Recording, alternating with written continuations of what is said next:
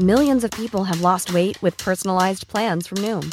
Like Evan, who can't stand salads and still lost 50 pounds. Salads generally for most people are the easy button, right? For me, that wasn't an option. I never really was a salad guy. That's just not who I am. But Noom worked for me. Get your personalized plan today at Noom.com. Real Noom user compensated to provide their story. In 4 weeks, the typical Noom user can expect to lose 1 to 2 pounds per week. Individual results may vary. Hey, it's Ryan Reynolds, and I'm here with Keith, co-star of my upcoming film, If, only in theaters May 17th. Do you want to tell people the big news? All right, I'll do it. Sign up now and you'll get unlimited for $15 a month and 6 months of Paramount Plus Essential Plan on us. MintMobile.com/switch. Upfront payment of $45 equivalent to $15 per month. Unlimited over 40 gigabytes per month. Face lower speeds. Videos at 480p. Active Mint customers by 531.24 get 6 months of Paramount Plus Essential Plan. Auto renews after 6 months. Offer ends May 31st, 2024. Separate Paramount Plus registration required. Terms and conditions apply if rated PG. Hello and welcome to Unheard News. I'm Freddie Sayers. The offensive by the Ukrainian army into eastern Ukraine in recent days, recapturing a lot of territory that had previously been under Russian control, has taken people by surprise. And yet, as usual, it is hard to know exactly the truth of it. Is it propaganda or is it real? If it is real, does it make peace more likely, or will we now see some kind of counter-offensive by the Russians? How will it affect the overall endgame? As always, it's hard to find a truly independent analyst who everyone is prepared to stand behind. Today we're doing something a bit different. We're talking to someone who is unapologetically on the realist side of the argument. That is, sympathetic to the idea that NATO is to a large degree responsible and that a settlement should be pursued instead of carrying on with the war till ultimate victory. Indeed, he's even been accused of being a Russian propagandist, a charge which of course he rejects. This week he did something unusual for an analyst or commentator. He admitted he had been wrong. We don't see that very much. And that he has radically changed parts of his point of view. So we wanted to catch up with him and see what he thinks now. Clint Ehrlich joins us from Los Angeles. Hi, Clint. Thanks for having me on. So first of all, Clint, are you happy with the description I gave of you there in the introduction? I know you were formerly a research associate at the Moscow State Institute of International Relations. That's something that people use to tar you or imply that you're in some way a propagandist for the Russian side. How do you describe your own point of view? Well, I think that calling me a realist is fair. You mentioned that I assign blame to NATO for the conflict, and that's true, but I also assign a great deal of blame to Russia for invading Ukraine. It's just that I see that as a foreseeable outcome of international relations and the policies that NATO and the United States also took. And so I think that there's plenty of blame to go around. I think it's important to note that I was a visiting researcher at MGIMO, which is the Russian acronym for that university. So I was always there as an American, sort of embedded and observing things inside Russia's foreign ministry. When I've done interviews in the United States that have been rebroadcast in Russia, they actually cut out the portions of my comments that are critical of Russia. So I've always tried to be even-handed, and many of the things that I say actually are quite critical of Russia. Okay, so let's dive straight into this most recent development, if we could. The tweet that we noticed, we can actually put it up on the screen, you sent out saying that you were surprised by the recent successes of the Ukrainian army. You said that you predicted a Sputnik moment when Russia invaded Ukraine. I was wrong. We don't read that very much on Twitter. Ukraine is the country that is achieving a Sputnik moment. Its counteroffensive has shocked the world. So what do you mean by all of that?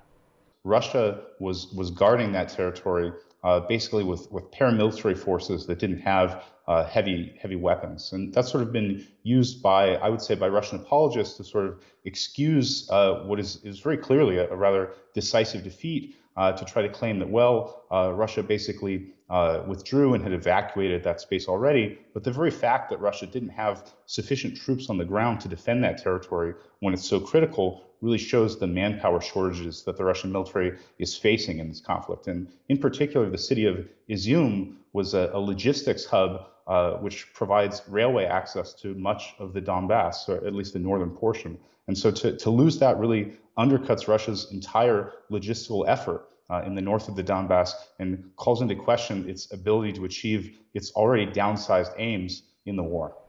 I've been observing some of the chatter on the kind of Russian side. We've been seeing clips from state television where they have commentary programs.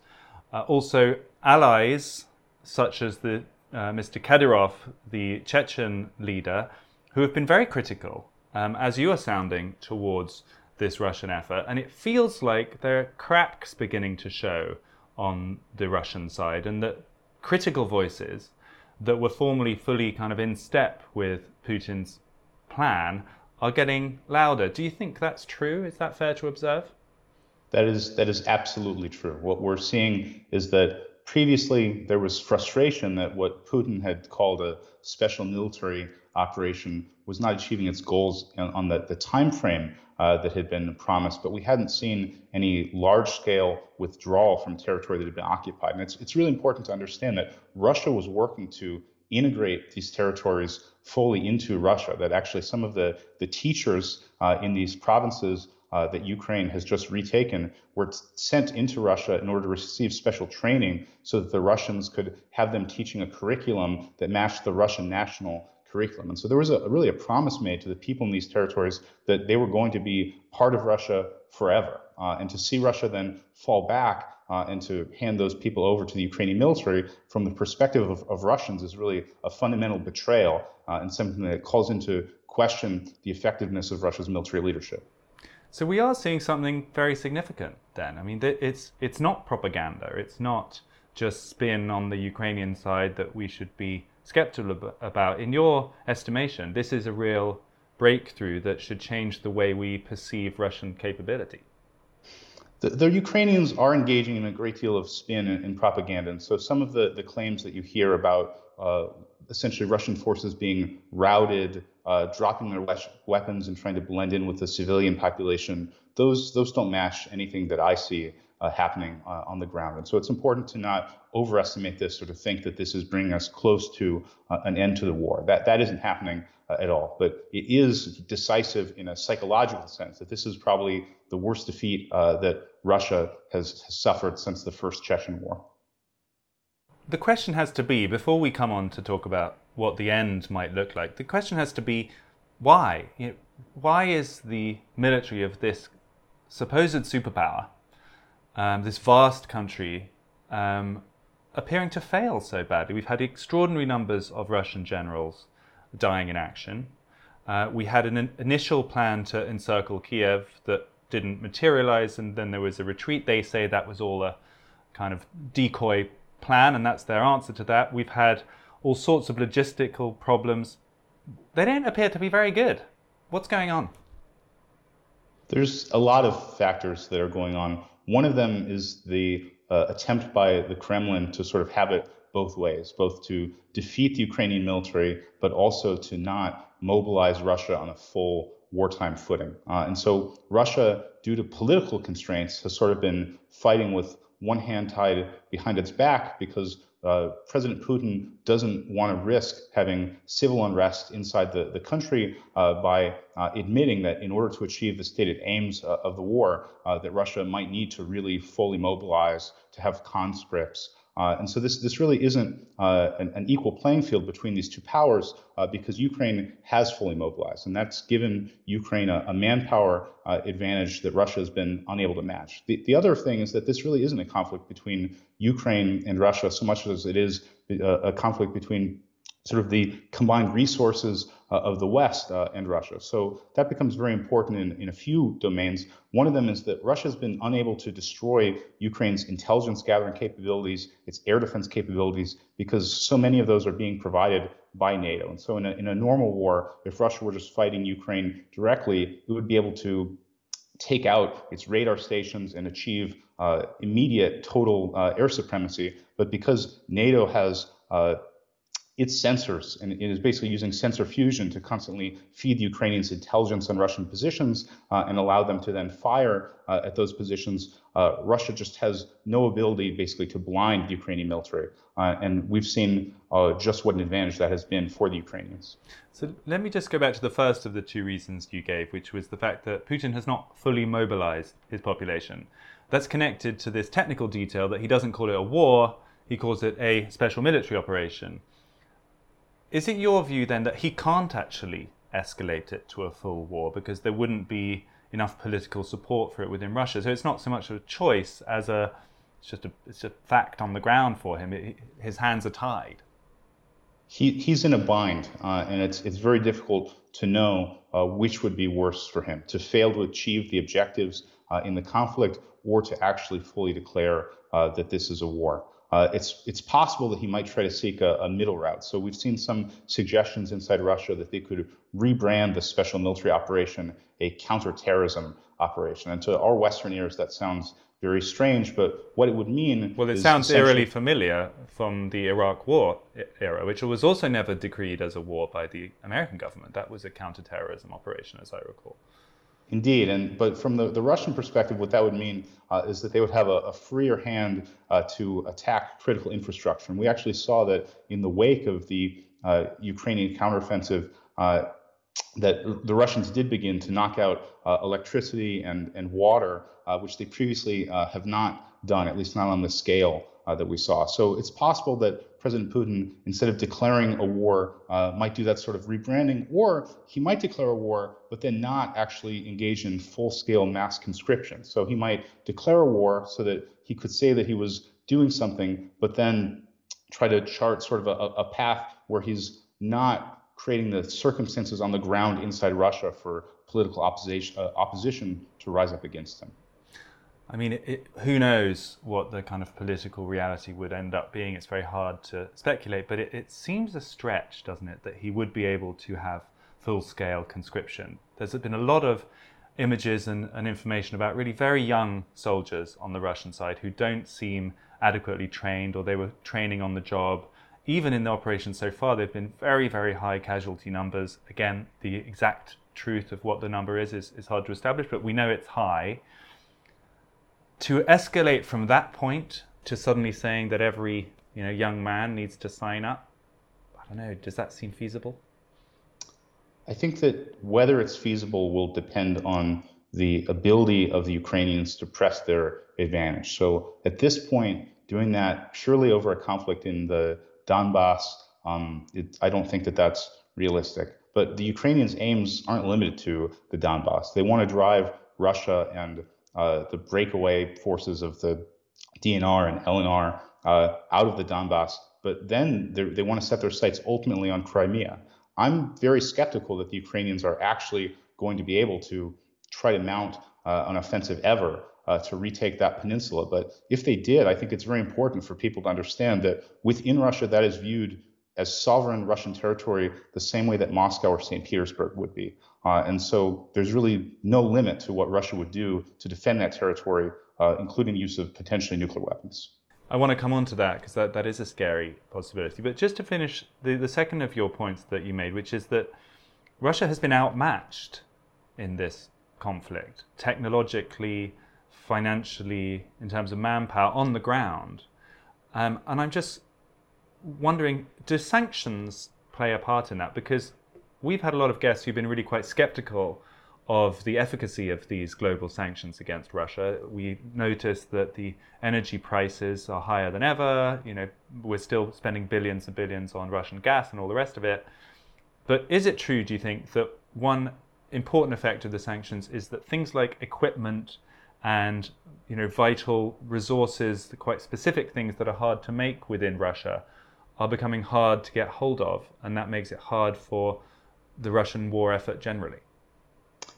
I don't think that we've seen sanctions have that effect yet, but it's foreseeable that Russia's ability to continue resupplying itself, particularly in regards to precision munitions could be affected by sanctions. So I'm very skeptical about broad-based sanctions that try to bring Russia to its knees economically, or that try to inflict a toll on the Russian civilian population to try to get them to not support the war. Those I do not think will ever be effective. But sanctions against the import of electronics that Russia needs, semiconductors for use in its cruise missiles, for example, are things that could potentially place Russia in a bind, although I don't think that we've yet seen those munition shortages have a real effect on the battlefield. Right. So let's just engage the opposite argument for a moment, if we could, which is the normie argument, if you will, the mainstream position, which we get wall-to-wall in Western media, which is this has now become a battle of good and evil. Russia invaded a sovereign country, and therefore it must be resisted at all costs to the end, and it must be repelled right back to its starting point. This past weekend, with these huge gains made by the Ukrainian army, feed that narrative, don't they? And it looks good if that's been your position. Suddenly this week you're feeling a little bit more confident.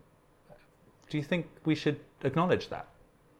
I see it a little bit differently. I actually think that the way that the war has unfolded has undercut that argument to some extent, because the mainstream normie position really has been to portray Putin as a new Hitler and to say that it's of critical import that we stop him in Ukraine, because otherwise Lord knows where he might invade next, and that there's no limit to his ambitions, and that instead what we've seen is that the Russian military has struggled just to take this small portion of Ukrainian territory, and it's really been humbled in this conflict. And so I would say that the risk of Russia as a revanchist, expansionist power realistically has diminished in the wake of this conflict, not increased. Although you were the person who just moments ago mentioned nuclear weapons, and obviously that needs to be part of this discussion.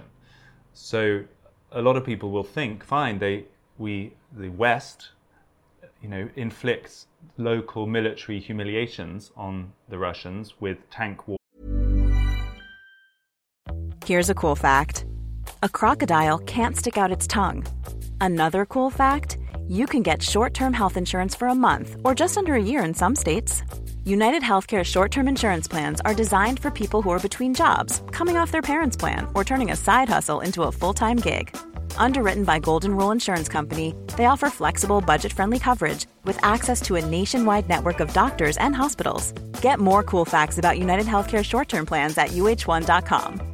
Ready to pop the question? The jewelers at BlueNile.com have got sparkle down to a science with beautiful lab-grown diamonds worthy of your most brilliant moments. Their lab-grown diamonds are independently graded and guaranteed identical to natural diamonds, and they're ready to ship to your door. Go to BlueNile.com and use promo code LISTEN to get $50 off your purchase of $500 or more. That's code LISTEN at BlueNile.com for $50 off. BlueNile.com, code LISTEN. Many of us have those stubborn pounds that seem impossible to lose, no matter how good we eat or how hard we work out. My solution is PlushCare. PlushCare is a leading telehealth provider with doctors who are there for you day and night to partner with you in your weight loss journey. They can prescribe FDA-approved weight loss medications like Wegovy and Zepbound for those who qualify.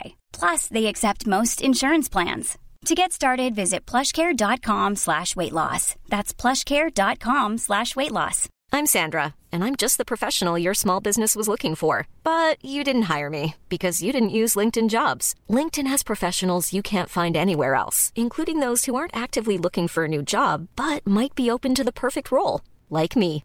In a given month, over 70% of LinkedIn users don't visit other leading job sites. So if you're not looking on LinkedIn, you'll miss out on great candidates like Sandra. Start hiring professionals like a professional. Post your free job on linkedin.com/people today.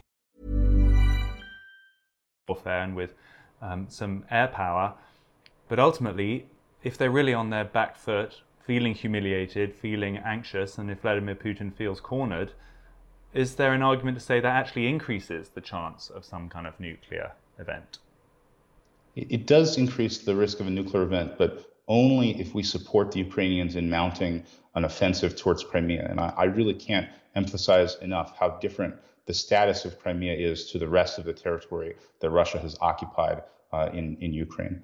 Crimea, even though under international law and in the views of many Americans, that isn't part of Russia, it is 100% perceived that way by the Russians. And Russia has a nuclear doctrine where previously they had a complete no first use pledge saying we will not use nuclear weapons unless we are attacked with nuclear weapons. They've now modified that pledge, and they've said that they will use nuclear weapons against a conventional attack if it threatens the integrity of the Russian state. And President Putin has signaled that he believes that an attack on Crimea would threaten the integrity of the state and that nuclear weapons would be employed. I mean, I think the phrase is existential threat, isn't it? We spoke to one of the Russian ambassadors to the United Nations who used that phrase, and as you say, if their interpretation of the situation is that there's an existential threat to Russia, they would feel justified in using nuclear weapons. So that really becomes a matter of interpretation. I don't know whether it stops at the Crimea or anywhere else.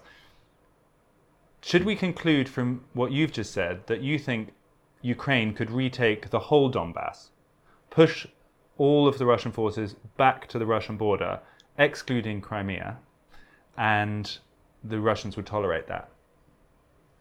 I don't believe that the Russians would tolerate that, and I don't think that Ukraine is going to do that anytime soon. The question is the scale at which Russia is really willing to fight this war. And what I alluded to before is that President Putin is really caught between a rock and a hard place.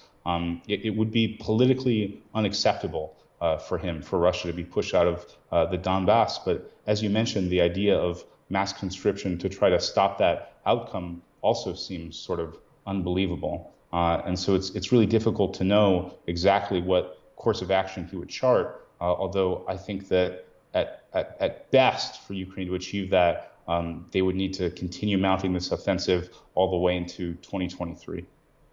Which at the moment seems entirely feasible, doesn't it? I mean, your tweet just there that we looked at showed that you were surprised that suddenly a whole chunk of Russian territory was retaken by the Ukrainians. The government is all over the airwaves today saying that the counteroffensives will continue. This is just the beginning, I think one Ukrainian official said. Maybe we'll get another tweet from you in 3 days as the entire Luhansk province is retaken by Ukraine. And then maybe it proceeds to Donetsk, and suddenly we're talking again in 3 weeks' time, and the Russian offensive looks completely scattered. Is that a wild, fictional work of imagination, or is there any chance that what I've just described could happen? I think the chances of that happening are very low because the success of this initial Ukrainian counteroffensive in the Kharkov region sort of reflects a power vacuum where Russia had not deployed enough forces there. And as the Ukrainians continue to press forward, they would encounter a new line of engagement and things are likely to stabilize, although certainly panic is contagious in any military. And so the worse things go for the Russians, the harder it is to continue to fight. Do you think there'll be a counter-offensive now? Something to put the Russians back on the front foot? I do, except it's always harder to advance into territory against a dug-in enemy. And so any attempt to portray this as some sort of master plan by the Russians to spring a trap for the Ukrainians is, I think, pure cope. And that the Ukrainians, for the moment, have seized the initiative and that Russia is going to struggle to regain it. We have to speculate, Clint, because we're talking about the future and there's a lot of different factors at play. If this dynamic does continue, if this surge of Ukrainian strength, backed by so many Western powers, continues to make advances and the Russian effort looks weak, how does that end? At what point will that reach a resolution? It really depends on at which point the Ukrainians are willing to negotiate and the point at which President Putin is willing to stop escalating the war. And I don't really see a resolution anytime in the future. And the difficulty of making that prediction is that both sides view this as an existential issue. And when I say both sides, I mean that at the political level, that President Zelensky is unable to pursue a resolution that involves giving up any significant Ukrainian territory to Russia. And President Putin believes that the integrity of his own government and his hold on power would be compromised if he were to give up the Donbass. And so for there to be a resolution that Russia could accept, there would need to at least be some stabilization and long-term occupation of the Donbass, and that's something that Zelensky is unwilling to give. And so that's why it's hard to project an end to the war, and instead the foreseeable outcome just seems to be more grinding, crushing violence. What about the concept of negotiating from a position of strength? That now somewhere near these kind of moments when Ukraine is looking successful would be the time to offer some sort of deal to the Russians. Do you think that is... I mean, if I suggest that, I'll be accused of being a kind of sellout or a Putin crony or something, but do you think that beneath the rhetoric, there are probably people within the Ukrainian administration who are planning for some kind of settlement, whether some of those eastern provinces would be UN-controlled special zones or whatever the kind of fudge might be to allow all sides to step back? Do you think that's now a feasible course?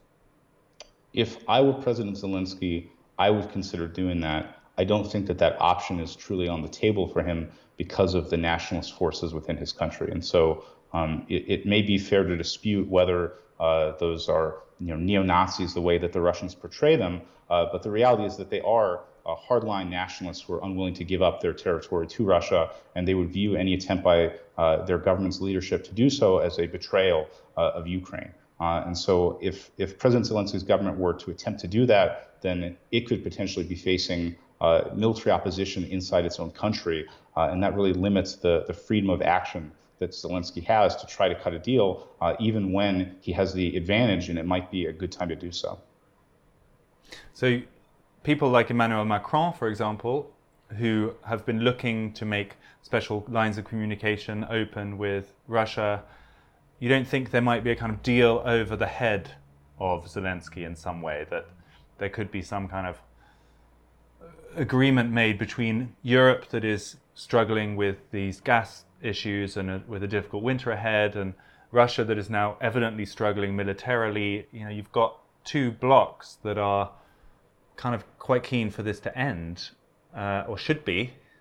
Do you think, even if President Zelensky and his administration remain ostensibly fully committed, there could be some kind of deal above his head? Do you think that is the way this might play out? I think the only person that could make a deal above Zelensky's head would be President Biden, and that the United States really doesn't care enough about the economic toll on Europe in order to do that. That instead the United States smells blood in the water, and that it views this as sort of a geostrategic opportunity to continue degrading Russia's forces. And so I think that instead we're likely to see the United States push Ukraine to continue pressing the advantage in order to degrade Russian forces further. You mentioned the nuclear option, and that's something we've talked about with other guests. What's your analysis of that? How likely do you think that is? Is there some sort of halfway house that, I mean, it's, preposterous to talk about halfway houses when you're talking about a nuclear weapon, but is there anything that you think the Russians might do to kind of indicate their willingness to use a nuclear weapon and scare people without actually landing one on Ukrainian soil? Well, the Russians have been trying to do that from the beginning of the conflict. If you remember that very early on, they raised their level of nuclear readiness, and President Putin made a veiled threat that nuclear weapons could be used against anyone who attempted to try to intervene in Ukraine. And at a certain point, if you engage in enough nuclear saber rattling, people stop believing that the threat is credible. And I think that we've reached that point with Russia. And so my fear is actually that the amount of nuclear saber rattling that Russia engaged in the early days of the conflict has sort of deadened people to the very real threat that if Ukraine were eventually to try to retake Crimea, that wouldn't be an idle threat, and that if necessary, I believe President Putin would use nuclear weapons to defend that territory. And how would that happen?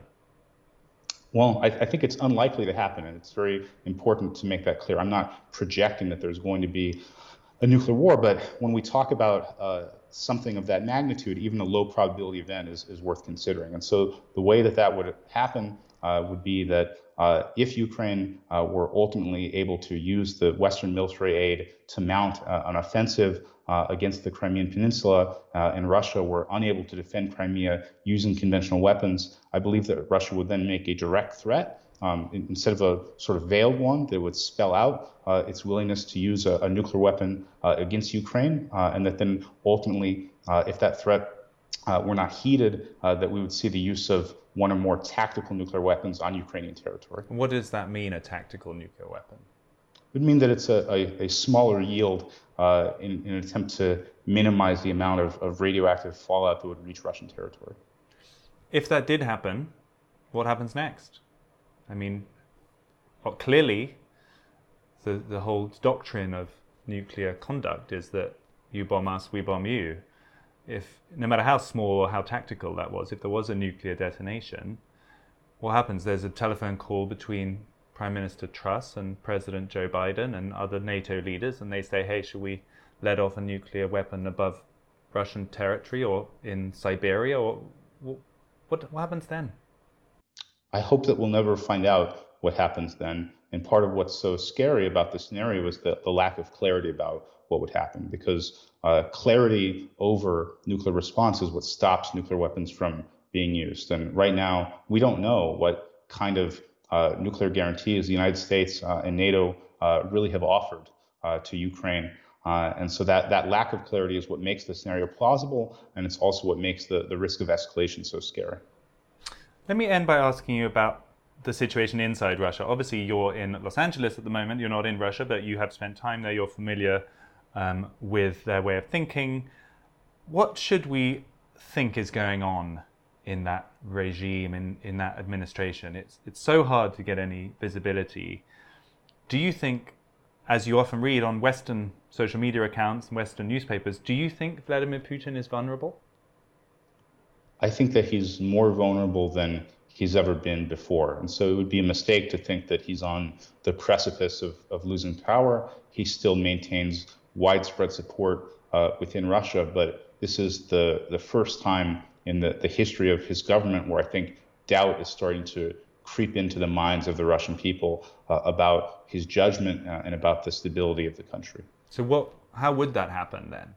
Would that be a kind of equivalent to the Boris Johnson exit, that you get enough senior lieutenants sort of lining up in his office and saying, hey, time's up, you got to go? Would he listen to that? Probably not. There would have to be something really quite forceful to get him out of office. What mechanism might that be? I don't believe that he would be forced out of office before an election. It's just more likely that Russia's constitution would not be amended in order to provide him additional time in office, and he would step down in an orderly transition of power and endorse a successor. What chances do you put on this in some way being the beginning of the end for Vladimir Putin?